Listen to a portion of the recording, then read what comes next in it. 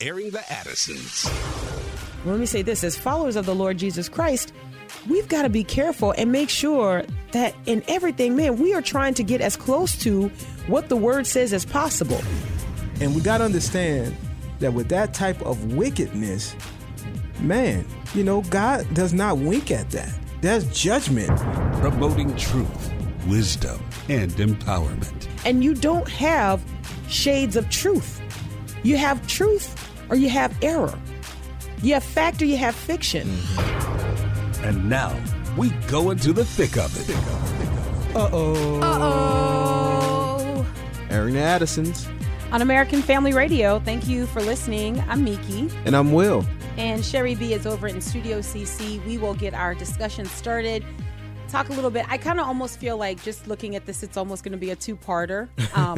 Just because I'm taking into consideration that we'll open the phone lines up in the last segment. All right. We'll see how that goes. Yeah. Okay. I deserve that. I deserve it. I'll take that. Just playing. No, but it's true. So we'll see. But I would like to get, response to what we're talking about today. But I understand that sometimes we just kind of get going and then, I will say this. You can't shut me up, man. Because no self-control. You just keep going, talking. Man. That's it. It's all right. We're working on it, Yeah. I will say this. This is one email that I got, that we got. And I'm going to hold on to this one email. And anytime I refer, now listen, I'm telling you this ahead of time so that you'll know. Anytime you hear me say, because, people write in and they say, it's this one email. Okay. I just need you to know that because there's no other email that I'm pointing to. But as time goes on, I'm not going to take all the airtime to tell you all of this. I'm only telling you this part now. Okay. Mm-hmm. And in the future, when I say, because, we get the emails, it's this one. Just all right. One email. So one brother wrote in and said, and even called me Mika in the email, which is major extra points, bro. Major. Okay. Wrote in and said that he doesn't mind us talking so much and not getting as many calls in because he really likes to get all the content he could possibly get from the presentation. I hear some other people like, nah. They're like, nah, brother, sit down, bro. We were working on her. She'd just gotten back to the calls. You've empowered her now. No. And he has. I just want to say thanks, bro. Okay. But Appreciate now here's it. What's funny. Yeah, we really do. Mm-hmm. What tickles me about that so much is that it really is just that one email in all the years that I've done this. But one email, that's, you can multiply that. You put down the two and carry the one. That's a few more people. That's exactly right. And that's what I do. I just take it and I go, well, if you multiply this times the median households represented, that's what we do. We're trying to get to some calls since it's just one of y'all that wants me to keep talking. All right, Will the Great. Let's talk about the Marriage Family Life Conference. We'll talk about this increasingly as we get closer to June 24th to the 26th. Yes. But let's let our listeners know how they can register for this. They are already registering, and we're very, very excited. Yes, June 24th to the 26th, the Marriage Family Life Conference. You can go to marriagefamilylife.net, marriagefamilylife.net. We have all information there as far as the speakers, as far as hotels, as far as, everything that you need to know to schedule. Remember, this is a conference within a conference. So there is also a youth apologetics track, and that's for ages 4 to 17.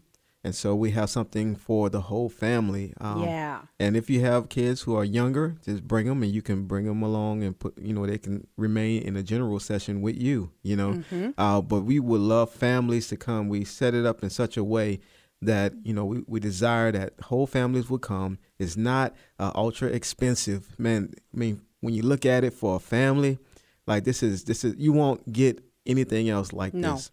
No. And so we just really... I want you to come out. That's June 24th through 26th, marriagefamilylife.net. You can go there now and register. We are in our early bird special time until April 1st. And so you want to get this rate right now, so go to marriagefamilylife.net. I was studying one morning, and Mariah came in, and we're on a different schedule right now. I won't bore you with all the details of that. So she came in, and she was going to be doing her Bible reading. She's going through this Bible reading plan. I'm going to say hers is the Pauline Epistles. Pauline Epistles, I think. And so anyway, she comes in, and as she's walking by, she sees me studying, and she comes over and she says, excuse me, and so I turn around, and she said, Mom, she goes, can you teach me to study the Bible the way you study the Bible? Now, parents have many moments where you're just like,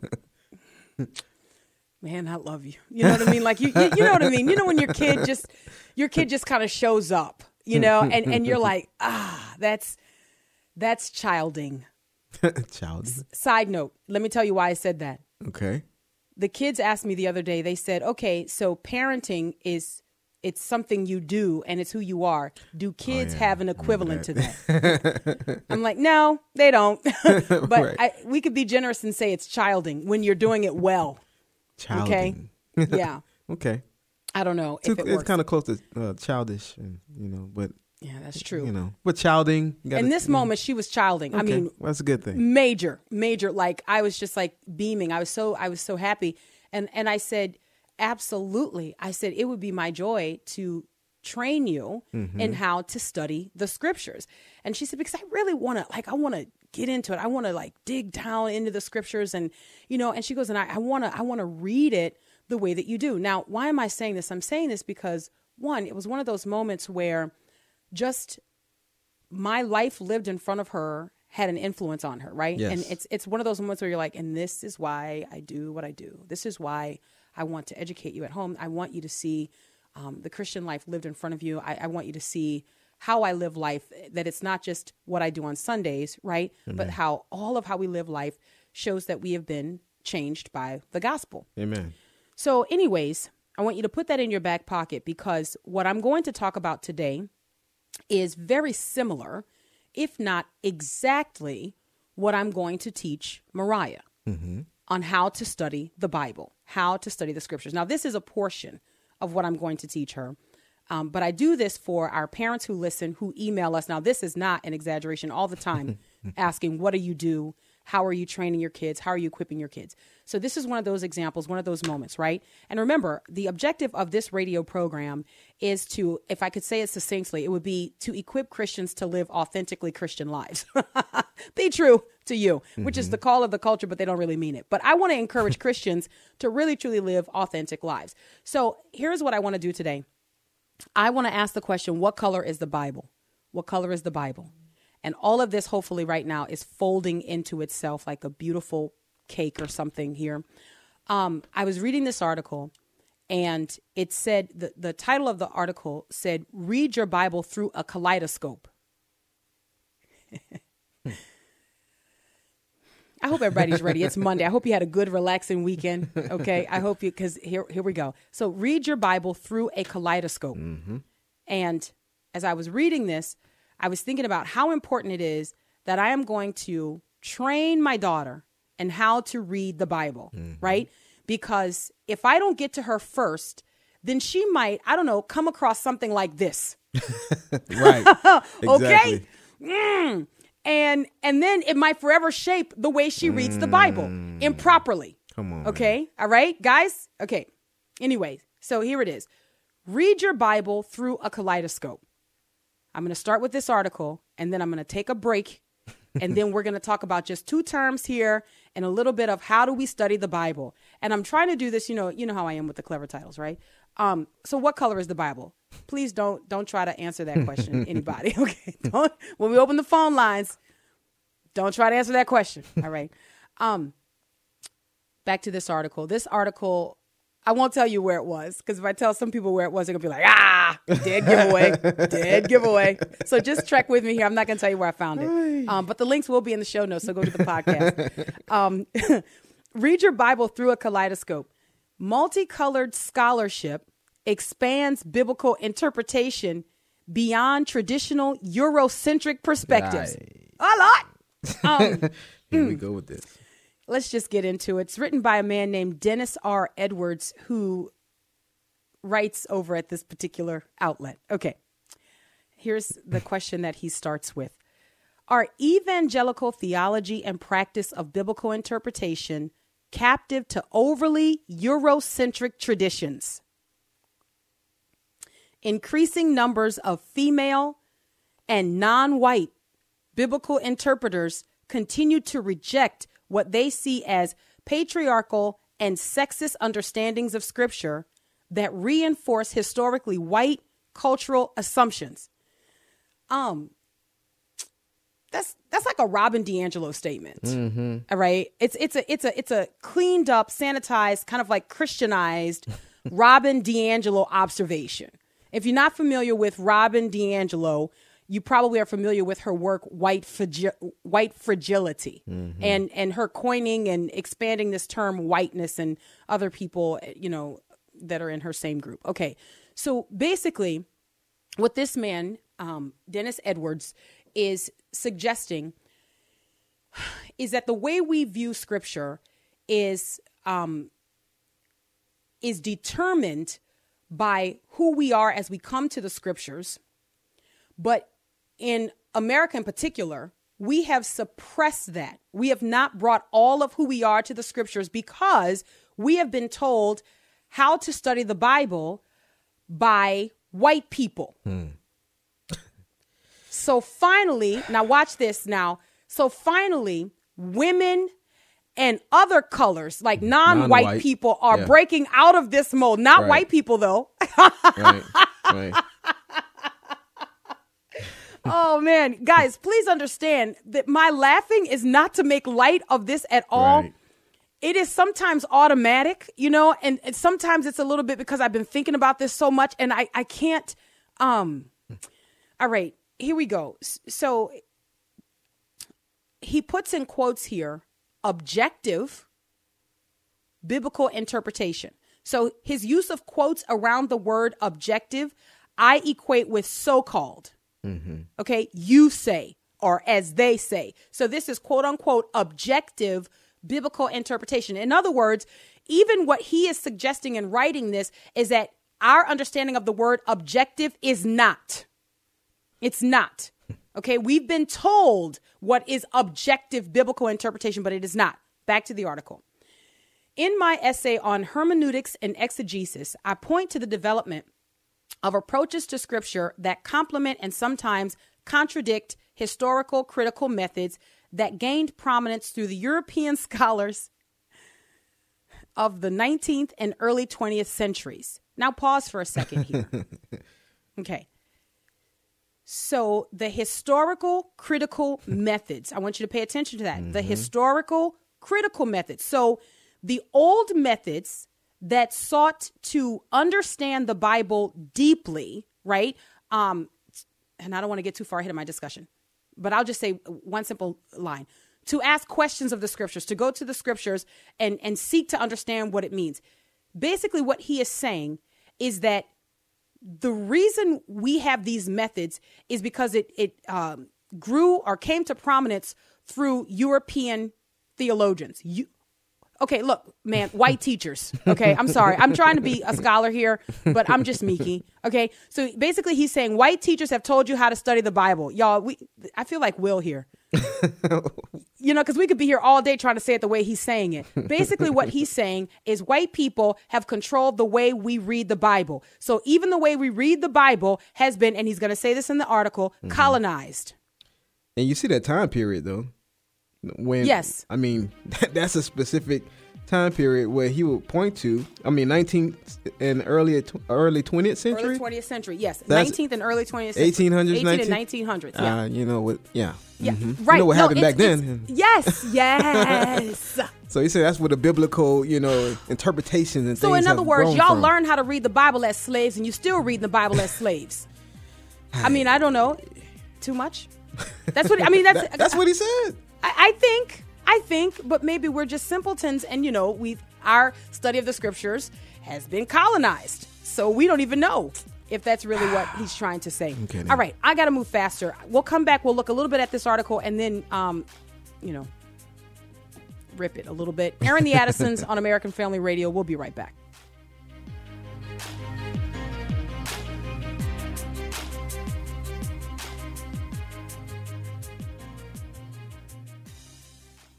If you got pain, he's a pain taker. If you feel lost, he's a way maker. If you need freedom, save it. He's a prison shaking savior.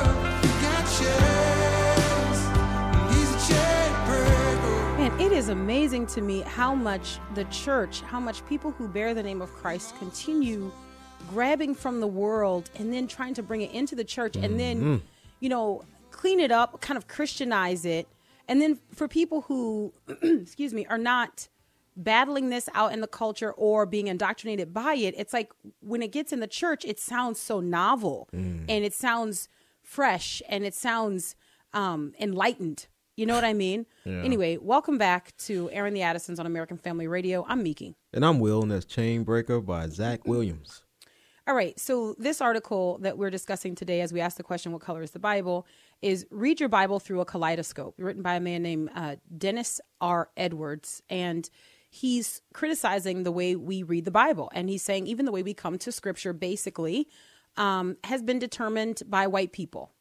Right. Now, I could flower that up for you with a lot of terms that, sound scholarly, but essentially that is what he is saying. Right. Okay, that all of us come to the Scriptures based on white influence. Okay, I'm going to pick up with him here, and then we'll turn our attention just for a second and maybe go back. All right, so he says objective, in quotes, biblical interpretation. He says the historical critical approach, and we were talking about this before the break, the historical critical approach emphasizes the study of language, cultural setting, and literary form. Scholars trained with such an approach sometimes conclude that there is only one way to understand a passage and that their understanding is what the original author intended. Yet, the pursuit of a pure, objective, unbiased understanding of biblical authors can itself be a reflection of the interpreter's own presuppositions. Again, a lot of words. But here is what he is saying. He is saying that us coming to the Scriptures and asking questions about when did this take place? So cultural setting. What is the original Greek or Hebrew? So language. Okay. And what type of book is it that we're reading? Is it a historical book? Is it a book of poetry? Is it a letter? Is it a gospel? He's saying that that's not really objective. Okay, basically, that's what he's saying. And he's saying when we come to the Bible this way, we think that what we arrive at is the way to read the Scriptures. But what we don't take into account is that you have brought yourself to the Scriptures. So even though you're applying what you say is an objective approach, it's your objectivity that you're bringing. That's what he's saying. Okay. But please don't be alarmed, because the Bible anticipates yourself coming to the Scriptures. Right. Oh, man, go sit down, man. You're not smart. All of these words, guys, we can be simpletons together because the Word of God makes us wiser than our teachers. Amen. All right. So we don't have to get all intimidated when they start speaking with all these lofty words and they're telling you that even your objectivity is in yourself and all of these things. But the Scriptures anticipate this and there's a remedy for it. You're not going to be all selfie, when you come to the Scriptures and stay that way. Unless you apply the method that I think this man is actually suggesting, which anyway, so back to his article here. All right. He writes, Greg Carey observes that white male scholars have enjoyed the privilege, and there it is, the privilege of their questions, assumptions, and perspectives on a biblical passage being received as the right and perhaps only viewpoints. So he's talking about even your theological or biblical privilege. Guys, this is so wicked, right? You come to the Bible with your privilege, is what he's saying. All right. He says the privilege that accompanies whiteness. There it is. There's Robin DiAngelo smiling. Right. Okay. She's like, very good. Okay. The privilege that accompanies whiteness relates intimately with the traditional norm of biblical scholarship. So if you have a traditional approach to scripture, and I'm going to show you, we're going to do a comparison here. And when we talk about what that traditional approach is, but if you have a traditional approach to the Bible, all right, that traditional approach is shaped by whiteness. Because you have to remember, whiteness is the hegemonic view. Okay, that is what controls all of what we do. Whiteness, look out, is a sea of whiteness, and whiteness is encroaching upon you, colonizing you, even the way you read the Bible. Whiteness. Mm-hmm. Okay, and that's be afraid, be very afraid. Okay, and that's the approach that this man is taking as he writes this.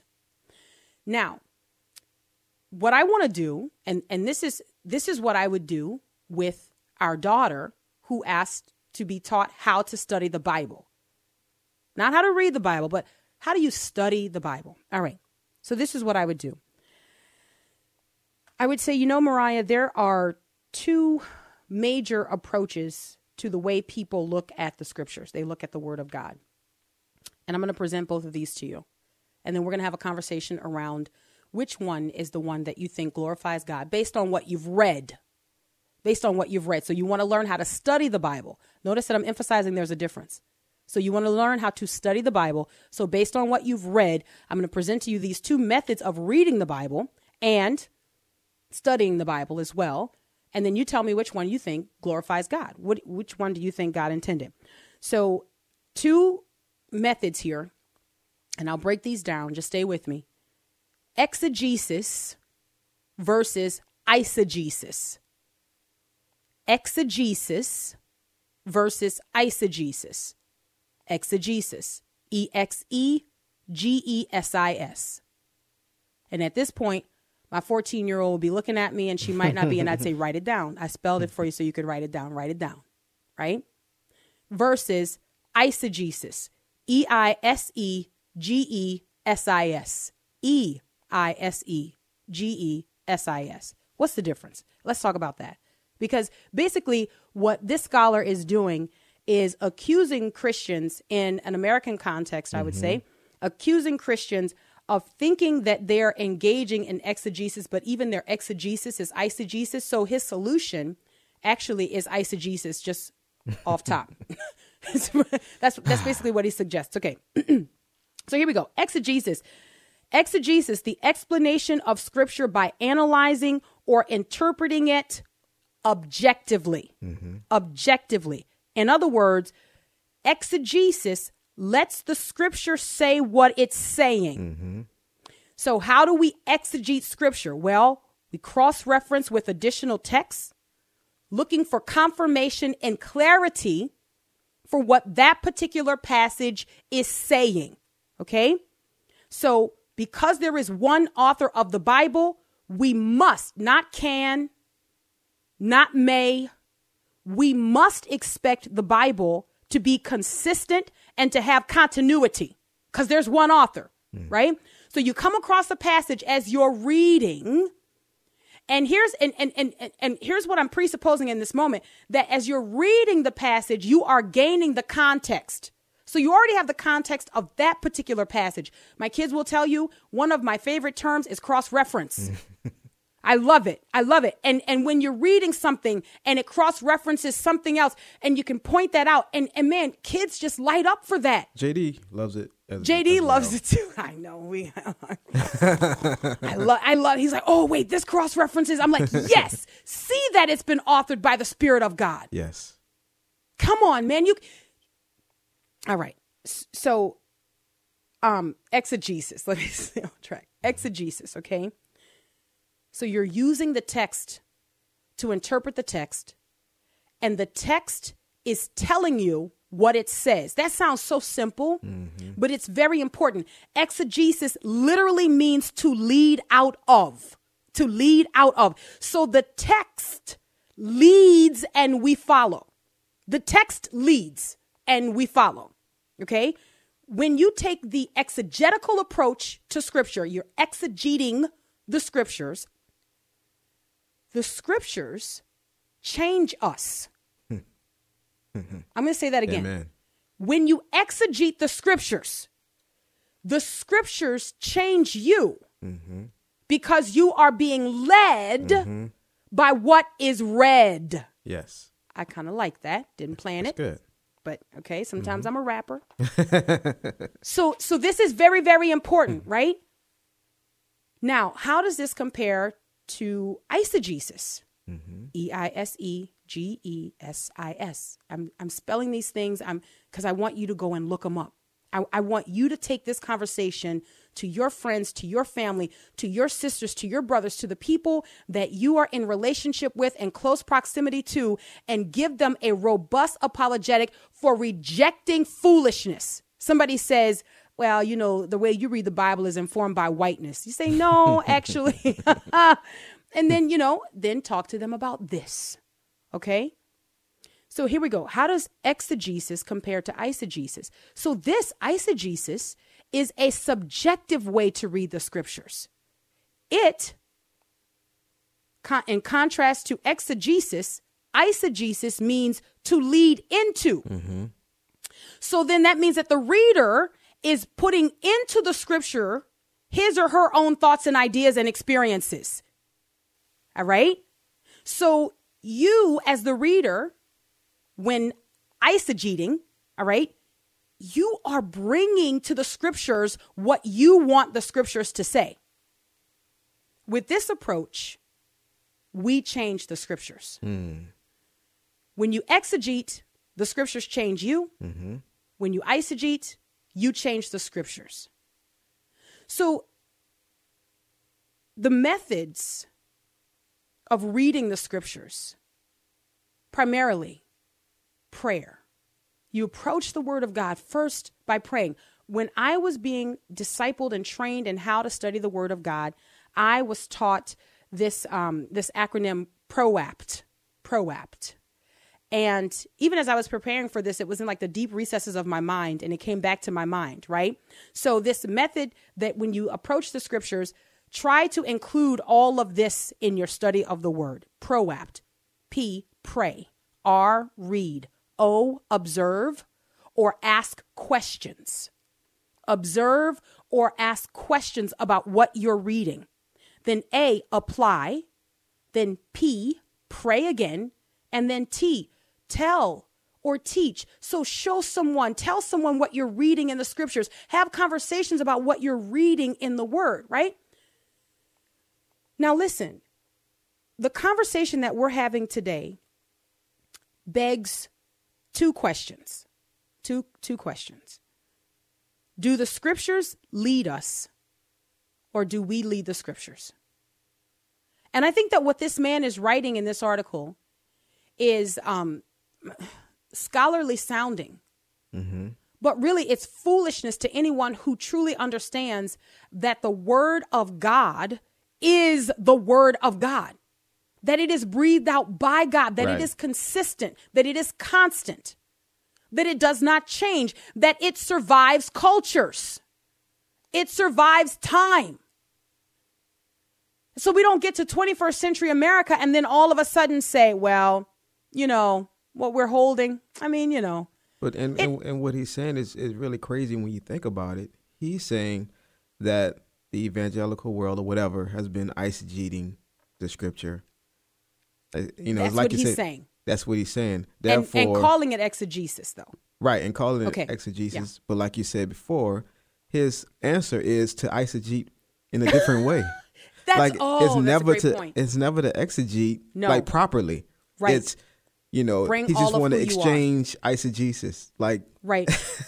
It's Can you? crazy. I'm trying to look. Let's sort of act this out. Let's just do and so because the question. So to his point, after reading his article, if I were to apply, because I'm a good student, if I were to apply his article to my teaching Mariah how to study the Bible, this is what I would say. I would say sit down and I would say first thing you need to recognize, you are a black woman in America. Now open your Bible. Man, come on. Guys, come on. Come on. What does that have to do with gumbo in New Orleans? What? It doesn't have anything to do with. It doesn't matter. But what he is saying, What he is saying is you have been thinking that you're exegeting the scriptures. Really, you've been eisegeting the scriptures because you've been bringing whiteness to the scriptures. We want you to reject whiteness and now bring your color and your gender to the scriptures. So it's exactly the point that you're making. It's still eisegesis. Right. It's still eisegesis. So how does eisegesis usually happen? How does that usually, because I would imagine that the question would be, well, if you exegete the scriptures, if that is the integrity of studying the word and asking questions about time and context and place and setting and all of these things and words and languages, if that's the way, if that is an objective approach to the scriptures, right? Then the question is, how does eisegesis even happen? Well, eisegesis happens when a person comes to the scriptures already with an idea or a notion or a topic, and they just need biblical support for it. Come on, guys. Right? It's very dangerous, but a lot of people do it all the time. You know what I want to talk about? I want to talk about. And then they say, now let me find some scriptures to help me with that. And so then you just rip passages from their context. You just rip them. You just pull them out, you know, and then you just paste them on your desk and put them all together. And then there you go. Here's my topic and here are my supporting scriptures. So then how do you avoid that? Or better, the question is not. So the question is, how does eisegesis happen? And then the other question is, why does exegesis happen? Why? Exegesis happens because you are reading the scriptures in context. You are reading the scriptures and you are allowing the word of God to teach you and to train you, not just going so that your ideas and notions can be supported. There is a huge difference with eternal implications. We'll grab the break. Aaron the Addisons, American Family Radio. Stay right there.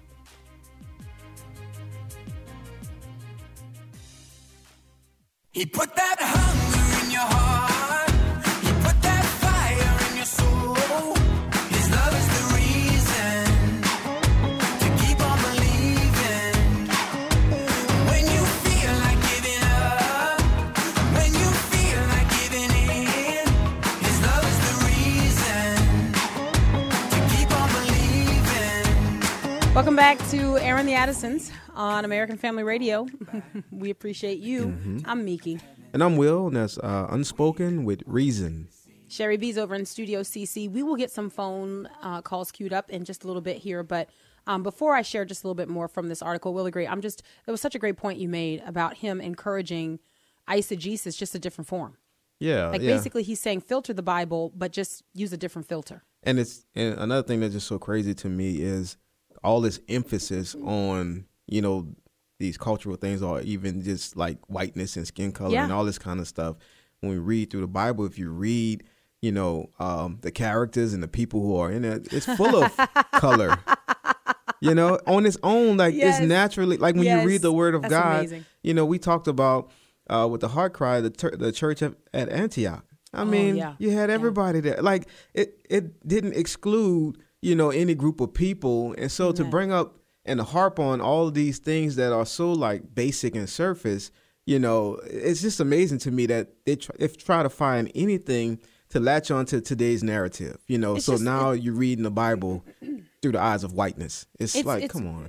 A grasping at straws. I feel like they're all almost saying that, the Bible only survived because of, people stealing it and putting their whiteness in it. But now it's time to reclaim, it's like, and it's amazing how the disaster that has been reading and interpreting the scriptures only in the 18th and 19th century, the 19th and 20th century. Yeah. Only then, just right then. And I'll say this, where people did eisegete the scripture, to serve their own desires, hey, that was wrong. Yes, when you absolutely. had, maybe in the 19th and early 20th century, the use of the Bible to prop up their desires and different things that was going on. We need to say that was wrong. That's exactly right. That's exactly right. Yeah, but what these guys are trying to do, take from that period of time and say, okay, this is what everything was built on, as far as how you in America read the Bible. So you guys need to, How does he get that? Like, how does he know that that's accurate? So basically what he's saying is that this idea that you can technically or objectively come to the scriptures, he says is a faulty one, basically. Okay. And he quotes this man. I'm going to go back to the quote that he includes. He quotes this man, Greg Carey. And I'll read again just to give you the context of what he's quoting of this man. And I think that will kind of answer your question out loud here about like how is he arriving here? So he quotes a man named Greg Carey, who in this article, he says, observes that white male scholars have enjoyed the privilege of their questions. I read this quote already. Assumptions and perspectives on a biblical passage being received as the right and perhaps the only viewpoints. The privilege that accompanies whiteness relates intimately with the traditional norm of biblical scholarship. And then he goes on. Carey writes, exegesis, this is what he says, Carey says. Carey writes, exegesis, the classic notion of exegesis assumes a fixed, rational, and universal process of interpretation. I'm so tempted to just stop there. I'm keep going. It also promotes a certain kind of detachment, as if the interpreter was were a disembodied mind free from the constraints of context and daily life. All right, I'm not done. Let me just for a second. Just for a second. I want to go back to the line. The classic notion of exegesis assumes a fixed, rational, and universal process of interpretation. It would have to be. Right. For the Bible, for the survival of the scriptures, this has to be true. Can you imagine the amount of revision that the scriptures would go through over time if this weren't true? Yeah. There has to be the thing or things that God is communicating through his word so that it can make its way through time and culture and stay there. That is such an educated, unintelligent thing to say. Yeah.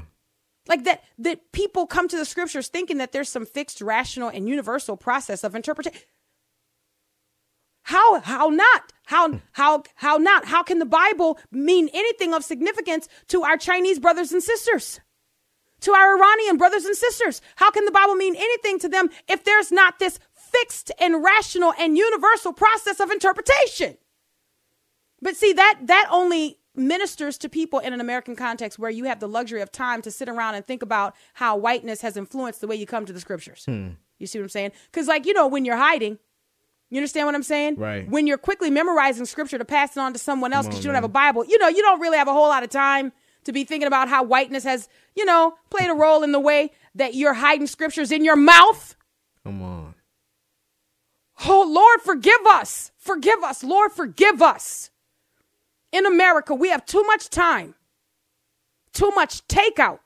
You understand what I'm saying? Where you can sit over boxes of styrofoam and just, you know what I think it is? I think it's whiteness. Pass the lo mein. You know what I mean? Man. Come on, man. You're right. This is what I'm talking about. You're surrounded by books and knowing nothing. How in the world can that not be true? Because the Bible has to work in China. It's got to work in Italy. It's got to work in Iraq and Iran.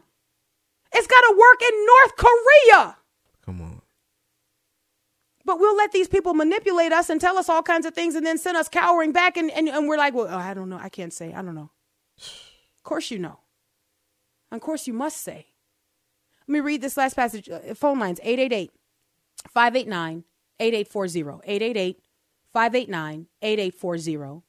You can talk to us. Let me read this last little point here from this article. He says, everyone brings their biases to the Bible. That is true. But you see, exegesis filters your biases. Come on. It deals with that. Come on, man. The Bible anticipates that. It says, while we might strive to discern how the first listeners of Scripture understood what they heard, we do well to remember that our reading is influenced by who we are, along with where we're from and how we experience life. That is true. But that's the why Bible, we have exegesis. Come on. That's why we Come on.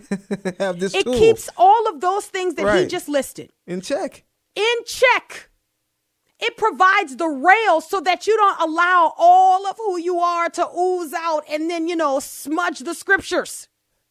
I'm just being me.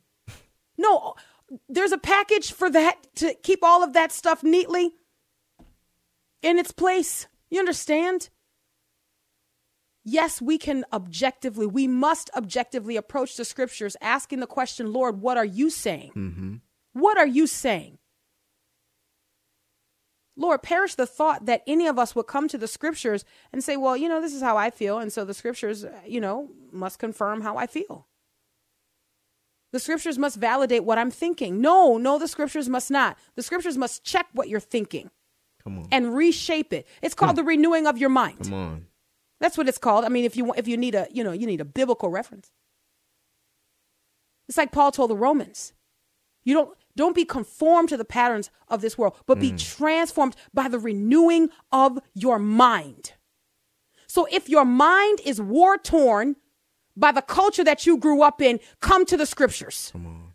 Come, bring your war-torn mind. Bring your ghetto fabulous mind. Bring your hood life mind. Bring your backwoods mind. Bring your other side of the tracks mind. Bring your fatherless mind. Bring your motherless mind. Bring your abused mind. And the scriptures will transform that mind. Not that mind. Transform the scriptures. Guys, we are equipped to stand against this kind of foolishness in our culture. But we don't know it because we're not reading the word. We must read the word. We must allow the scriptures to search us. All right, let's go to the phone lines. 888-589-8840. 888-589-8840. Will the Great, where do we go? Let's go to Andy in Pennsylvania. Hi, Andy. Hi, Will. Hi, Miki. Hello. Hey, so I was thinking we're seeing more of a narcissism, where we're more narcissistic about what we're seeing, not only in worship music, but in people today. And it's more self-centered and less about Jesus. Narcissism. Wow. Andy, I give you credit today only. All right, that's it. Today that you came up with that, and that is beautiful. Only today. Narcissism. Wow. That's beautiful. And that's brilliant. And let me just say, it is so spot on for where we are in our culture today that it is all about us. It is even down to now scholars of other colors and women are finding their space and finding their place to come to the scriptures and bring their various interpretations. And some people would hear that and think, this is good. Yeah. How? Right. Why? Because of the present age we're living in. Because narcissism. Right. All right, Will the Great. Where do we go next? All right, let's go to Rhonda in Texas. Hi, Rhonda. Hi. Hello. I was, can you hear me? Yes. Okay. I was catching y'all in between. It's first time call. I love y'all and very, very blessed with what y'all do. Thank you. But I was trying to remember how to, and I'm not for sure what the last person said. He might have kind of caught on what I was thinking. I was trying to remember how to remember to say that. So I came up with exegesis, because you execute this word. You do what you're supposed to do by executing what you're supposed to do. But exegesis is because that's the way he's wanting to do it. He wants exegete Jesus on this and exegete Jesus on his word and exegete anything I want to. So that's the way it is. It's all I and I'm cheating. Well, yes. I think he's I forgot how I was going to do that. But anyway, he's wrong. Rhonda, that's good. Thank you, That's Rhonda. good. Exegesis versus eisegesis. That's really good. Thank you so much for your call. Really great. Where do we go next? All right, let's go to Bill in West Virginia. Hi, Bill. Hi, how you doing? Good. Hello. I just want to say that man who wrote that article, I would ask him this one question. What does the Bible say about race in the Bible? There is no such. It's the human race. Come on. Black, Come white, on, yellow, Bill. green, doesn't matter, okay? Now, this is what I would also tell him. If you're going to read the Bible and study the Bible and know the Bible, you have to know this. know that the whole Bible is written for you, but the whole Bible is not written to you. And an example, that would be law and grace. We are under grace. And if we read the Bible and we're in the Old Testament with law, it's not going to make sense to you. So, the people that do those things, you have to know exactly where you are in the Bible and what you are reading and That's who right. it is written to. For instance, Jesus Christ, when he walks this earth, and it's in the Bible in Matthew 15, Jesus Christ in red letters tells you he did not come but for the lost sheep of Israel. Only 2 Gentiles that he dealt with while he was on this earth was the Canaanite woman and the centurion soldier, the only 2. And that was to help her with her daughter and with his servant. But people, but this guy's got me nuts here almost. When he wrote that article, he does not understand the Bible, and I don't think, I would question the Christianity of the person. But you have to know those things. If you don't know, and the Bible is a good book to read. Just know where you are, where you're reading, and who it's written to.